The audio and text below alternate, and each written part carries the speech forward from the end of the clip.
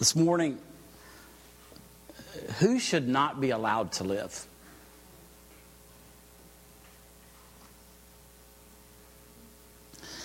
Between 33 and 36 AD, this man by the name of Saul decided that the Jews who were following Jesus in Jerusalem and in Damascus should not be allowed to live. And so Saul went on a rampage, you could call it. He went on a crusade, would be another way to say it. He was officially deputized by the Supreme Court called the Sanhedrin. He was given papers where he could arrest Jews that were following Jesus in Jerusalem, and he could bring them to trial, and the result of those trials were people were killed. And then he was so zealous that he not only wanted to take care of the problem, not only were there some Jews in Jerusalem that should die, but he also determined that there are other Jews that are in Damascus, Syria, that they should not live either.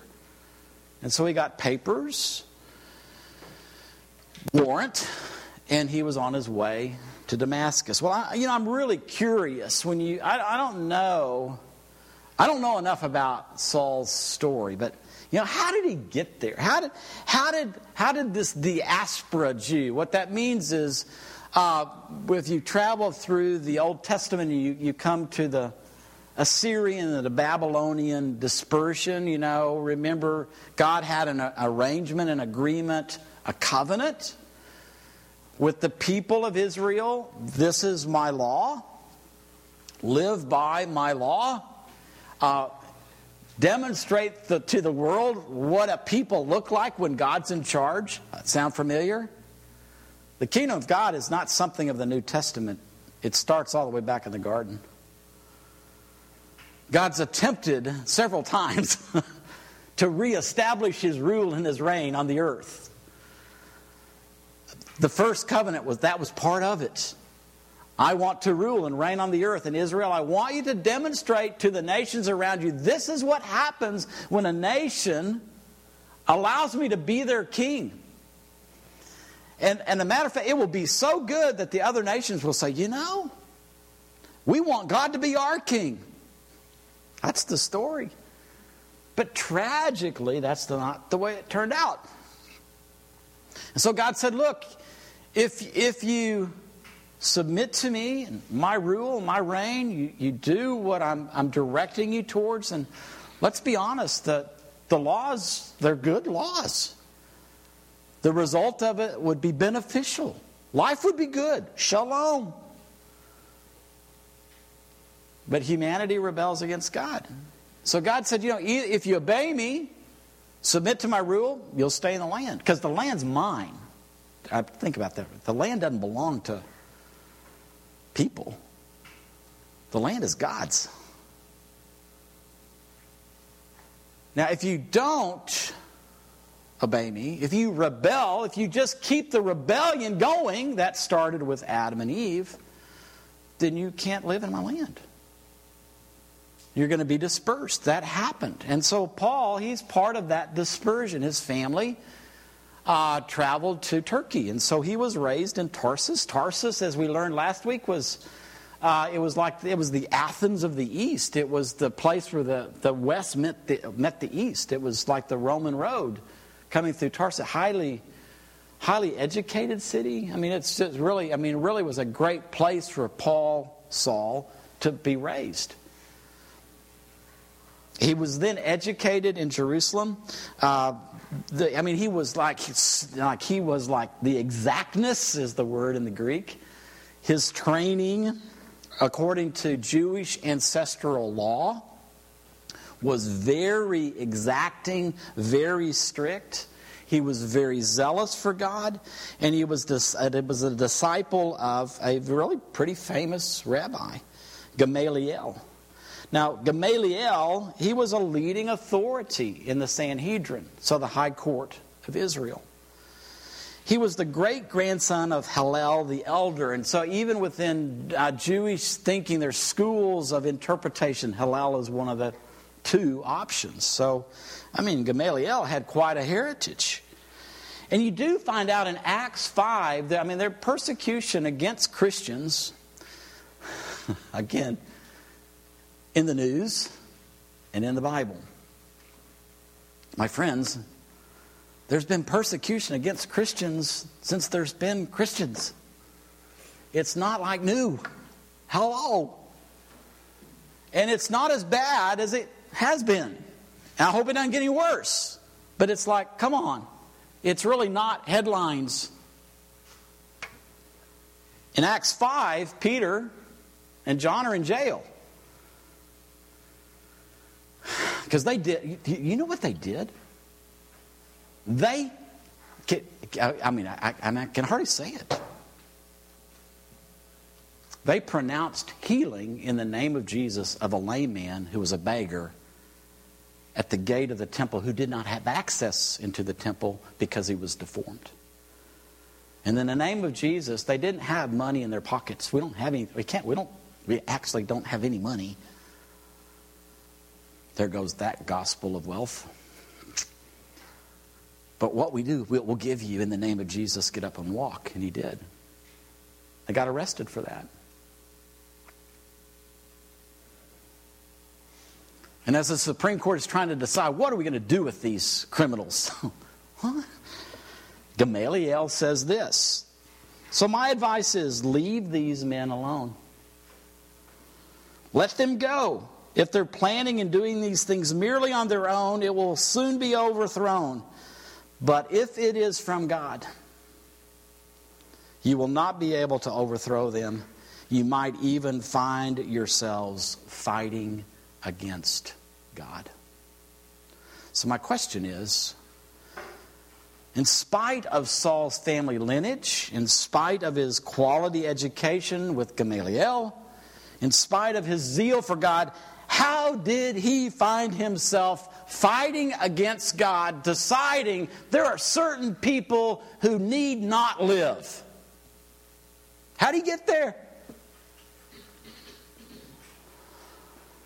Then interestingly, 20 years later, 58 AD, there's now these zealous Jews in Jerusalem that now they're deciding that Paul should not be allowed to live. I don't think play Paul, the measure you use, now be a measure against you, pal. I don't think that principle is going on here. But I ask the same question. How did they get there? These are Jews that, again, from the diaspora around the Mediterranean basin, on one of the 3 pilgrimage feasts they've come to Jerusalem. They're there to celebrate God giving the law to Moses. The highlight of that's the 10 words. And one of those 10 words is, you must not murder. And it seems to me, when there's a group of Jewish individuals that have Paul dragging him out of the temple, beating him and shouting, kill him, kill him, that sounds like murder to me.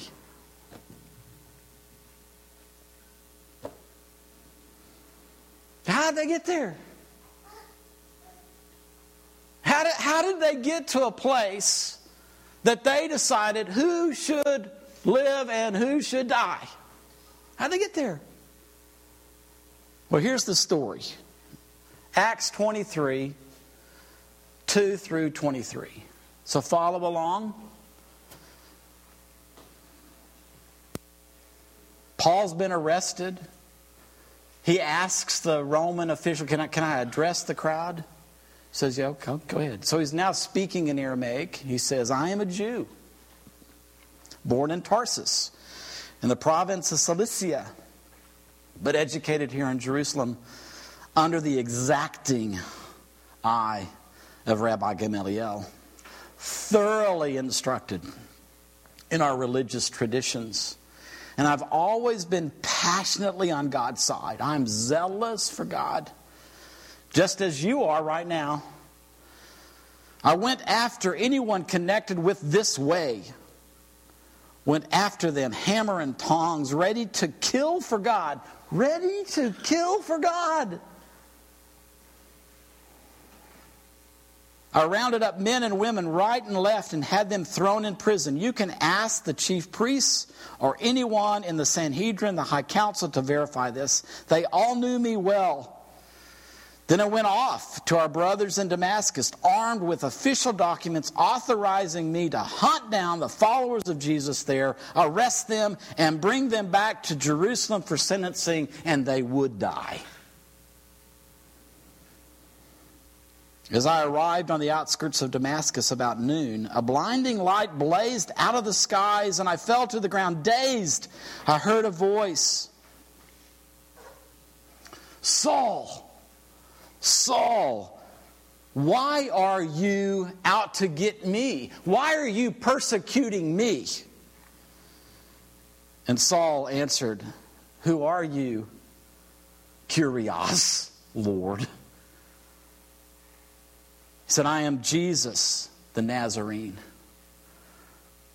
The one you're hunting down, the one you're persecuting. My companions, Saul says, they saw the light, but they didn't hear the conversation. And I said, what do I do now? What do I do now, Master, Lord? And Jesus said, get to your feet, enter Damascus, and there you'll be told everything that's been set out for you to do. I've got a plan for your life, Saul. And so we entered Damascus, but nothing like the entrance I had planned. I was blind as a bat, and my companions had to lead me in by the hand. And inside the city, he meets another student of the Bible. His name is Ananias. That's when I went and I met Ananias, a man with a sterling reputation in observing our Jewish laws. The Jewish community in Damascus is unanimous at that score. He came and he put his arms on my shoulder, but after he protested, are you kidding me, Jesus? Jesus, you want me to do what with who? Jesus, let me remind you, this is Saul. This is a guy that deserves your judgment. You need to do something with Saul. What do you mean? You want me to go pray for him? What are you talking? You want me to bless? What are you talking about? That just isn't right. That's not part of this, but if you go back, it's part of the story. And Jesus said, this is what, go do it. And Ananias, being the one with a sterling reputation in not only observing the law, but loving God, did it. And then I said, look up. I looked, and I found myself looking right into his eyes.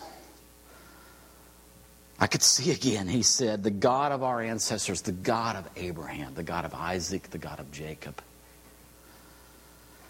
has handpicked you to be briefed on his plan of action. You've actually seen the righteous one. And you've heard him speak.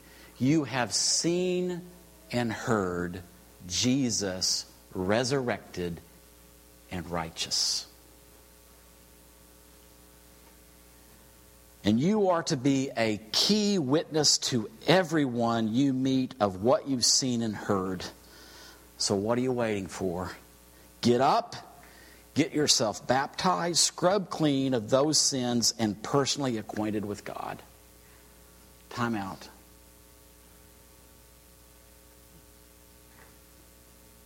I mean, this guy needs to go to jail. This guy needs, somebody needs to hold him accountable for his sins. He's killed people in the name of God. Why are we arresting him? Hey, he arrested us. He should be arrested. Well, there's a key word here. What's the key word? Jesus is righteous. And when Jesus is righteous, guess what? He gets to pardon whoever he wants to because he is right. I am right to pardon this man, and I do it in my name. And I'm gonna turn his world upside down. And so it happened, just as Ananias said. After I was back in Jerusalem, praying one day in the temple, lost in the presence of God. Just again, remember this guy was running around lost in the presence of God. And I saw him again. I saw God's righteous one. I saw Jesus again.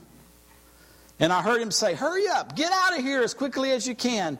None of the Jews here in Jerusalem are going to accept what you say about me. And here he goes, just like us. At first I objected. Who has better credentials? They all know how obsessed I was in hunting down those who believed in you, beating them up in their meeting places, throwing them into jail. And when your witness Stephen was murdered, I was right there holding the coats of the murderers, cheering them on. And now they see me totally changed, totally converted. Again, emphasis here is not converted from Judaism to Christianity. They see my mind has been changed about Jesus. My mind has been changed about resurrection. My mind has been changed. And I'm living it out. They see that. What better qualification? I mean, I'm going to have a great ministry with the Jews. And Jesus was not impressed. He just says, don't argue. Go. I'm sending you on a long journey to the outsider, non-Jew, the Gentiles.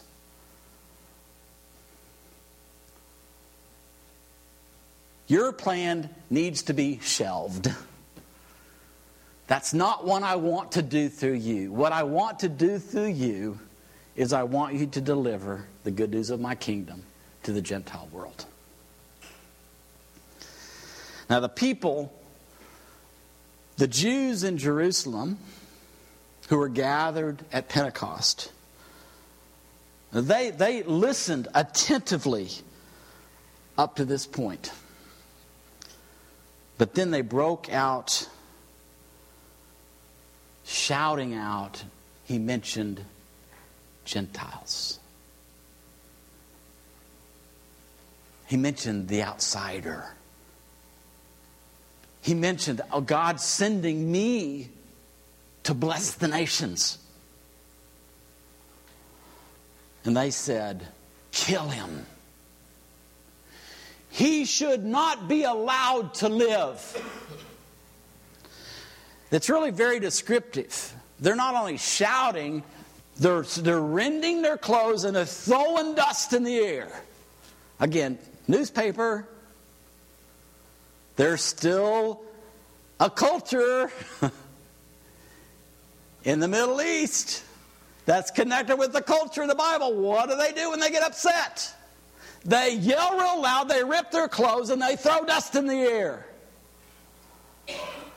You might say that's biblical. Interesting, huh? Kill him. They shook their fist. They filled the air with curses.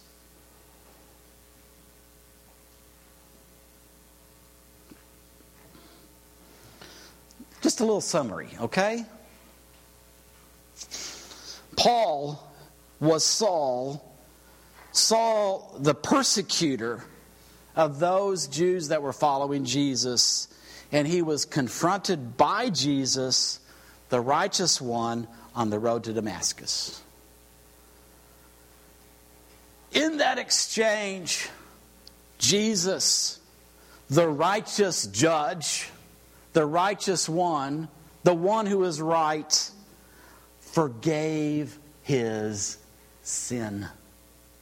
The sin of hating Jews that followed Jesus, the sin of arresting Jews that were following Jesus, the sin of standing by and holding the cloaks of those that stoned Stephen to the death. forgave him.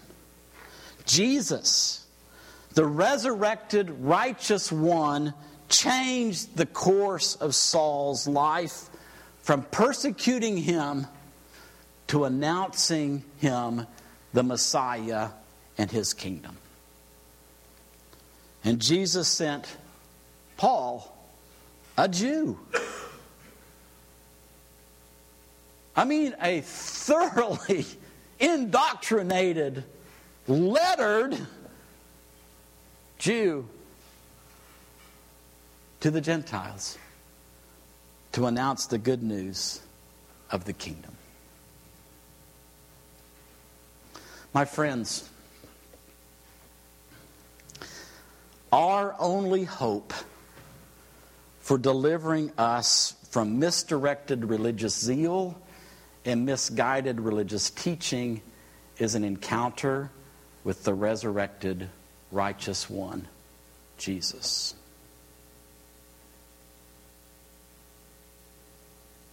We have no other hope. As zealous as we are, our zeal can get us in as much trouble as it got Saul in and the zealous Jews in Jerusalem that persecuted Paul. As good as our teaching is,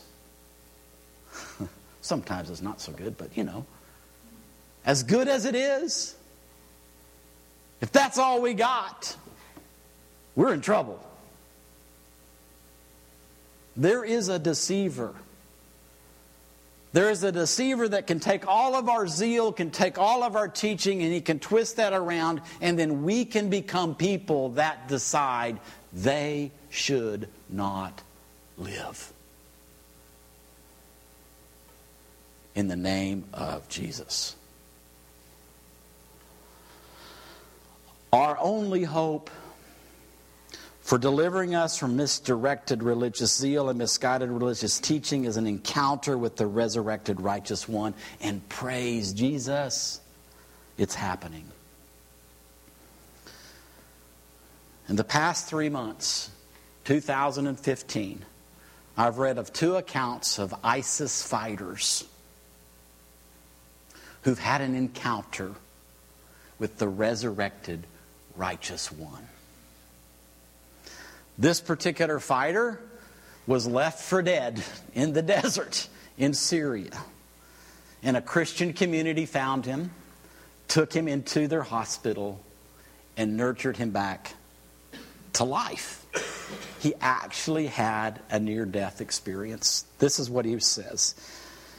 That while he's being interviewed by a priest, he told me that he was always taught, here's some religious teaching, always taught that to die as a martyr would open him the gates of Jannah, or gates of heaven, recall the priest. Yet, as he had started to ascend towards the light of the heavens, devilish entities, or jinns, he called them, appeared and led him to the fiery pits of hell. There he had to relive all the pain he had inflicted upon others and every death he had caused throughout his entire life. He even had to relive the decapitations of his victims through their own eyes. Then God spoke to him and told him that he'd failed miserably as a human soul, and that he would be banned from the gates of heaven if he chose to die. But that if he chose to live again, he would have another chance to repent of his sins and walk along God's path once again. And that path was the path of following Jesus, the resurrected and ascended one. There's another account by a YWAM missionary that ran into an ISIS fighter who said, Jesus is appearing to me in dreams. I've been killing Christians. The last Christian I killed was a man who said, I forgive you. And not only do I forgive you, but here's my Bible. I want you to read my Bible, as he proceeded to decapitate him. He said, but you know what? I've read that Bible. And Jesus keeps appearing to me. And I want to follow Jesus. My friends, the resurrected righteous one continues to save the lost. This week, June 17th, 2015, a 21-year-old, 21 years of age, Dylan Roof decided 9 members of Emmanuel AME Church should not be allowed to live.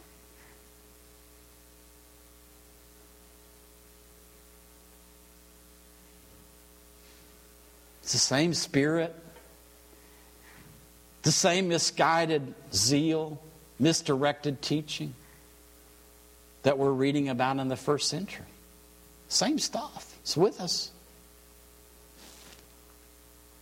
So then I just ask us, will we decide he should not live? I mean, I know that's my knee-jerk, that's my knee-jerk. That guy needs to be strung up. That's my knee-jerk reaction. But then I'm reminded, what does Jesus do? What does Jesus do when he encounters people that are despicable sinners?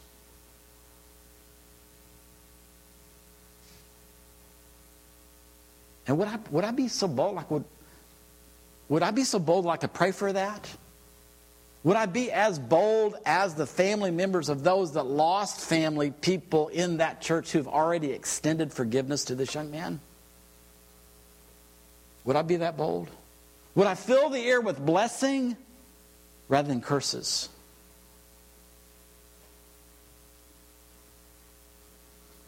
What I'd like to invite us to do is I received a call to worship, a liturgy for the tragedy in Charleston. And I'd like us to end our time together just by reading the liturgy together. Would you be willing to do that? It's a prayer. It was written by One Church Liturgy. That just simply is a movement that's trying to get the church on the same page at the same time in response to things like this. So may I invite you to stand.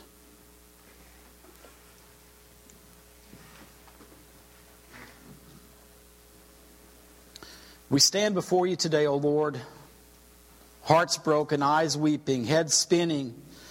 Our brothers and sisters have died. They gathered and prayed, and then were no more. The prayer-soaked walls of the church are splattered with blood.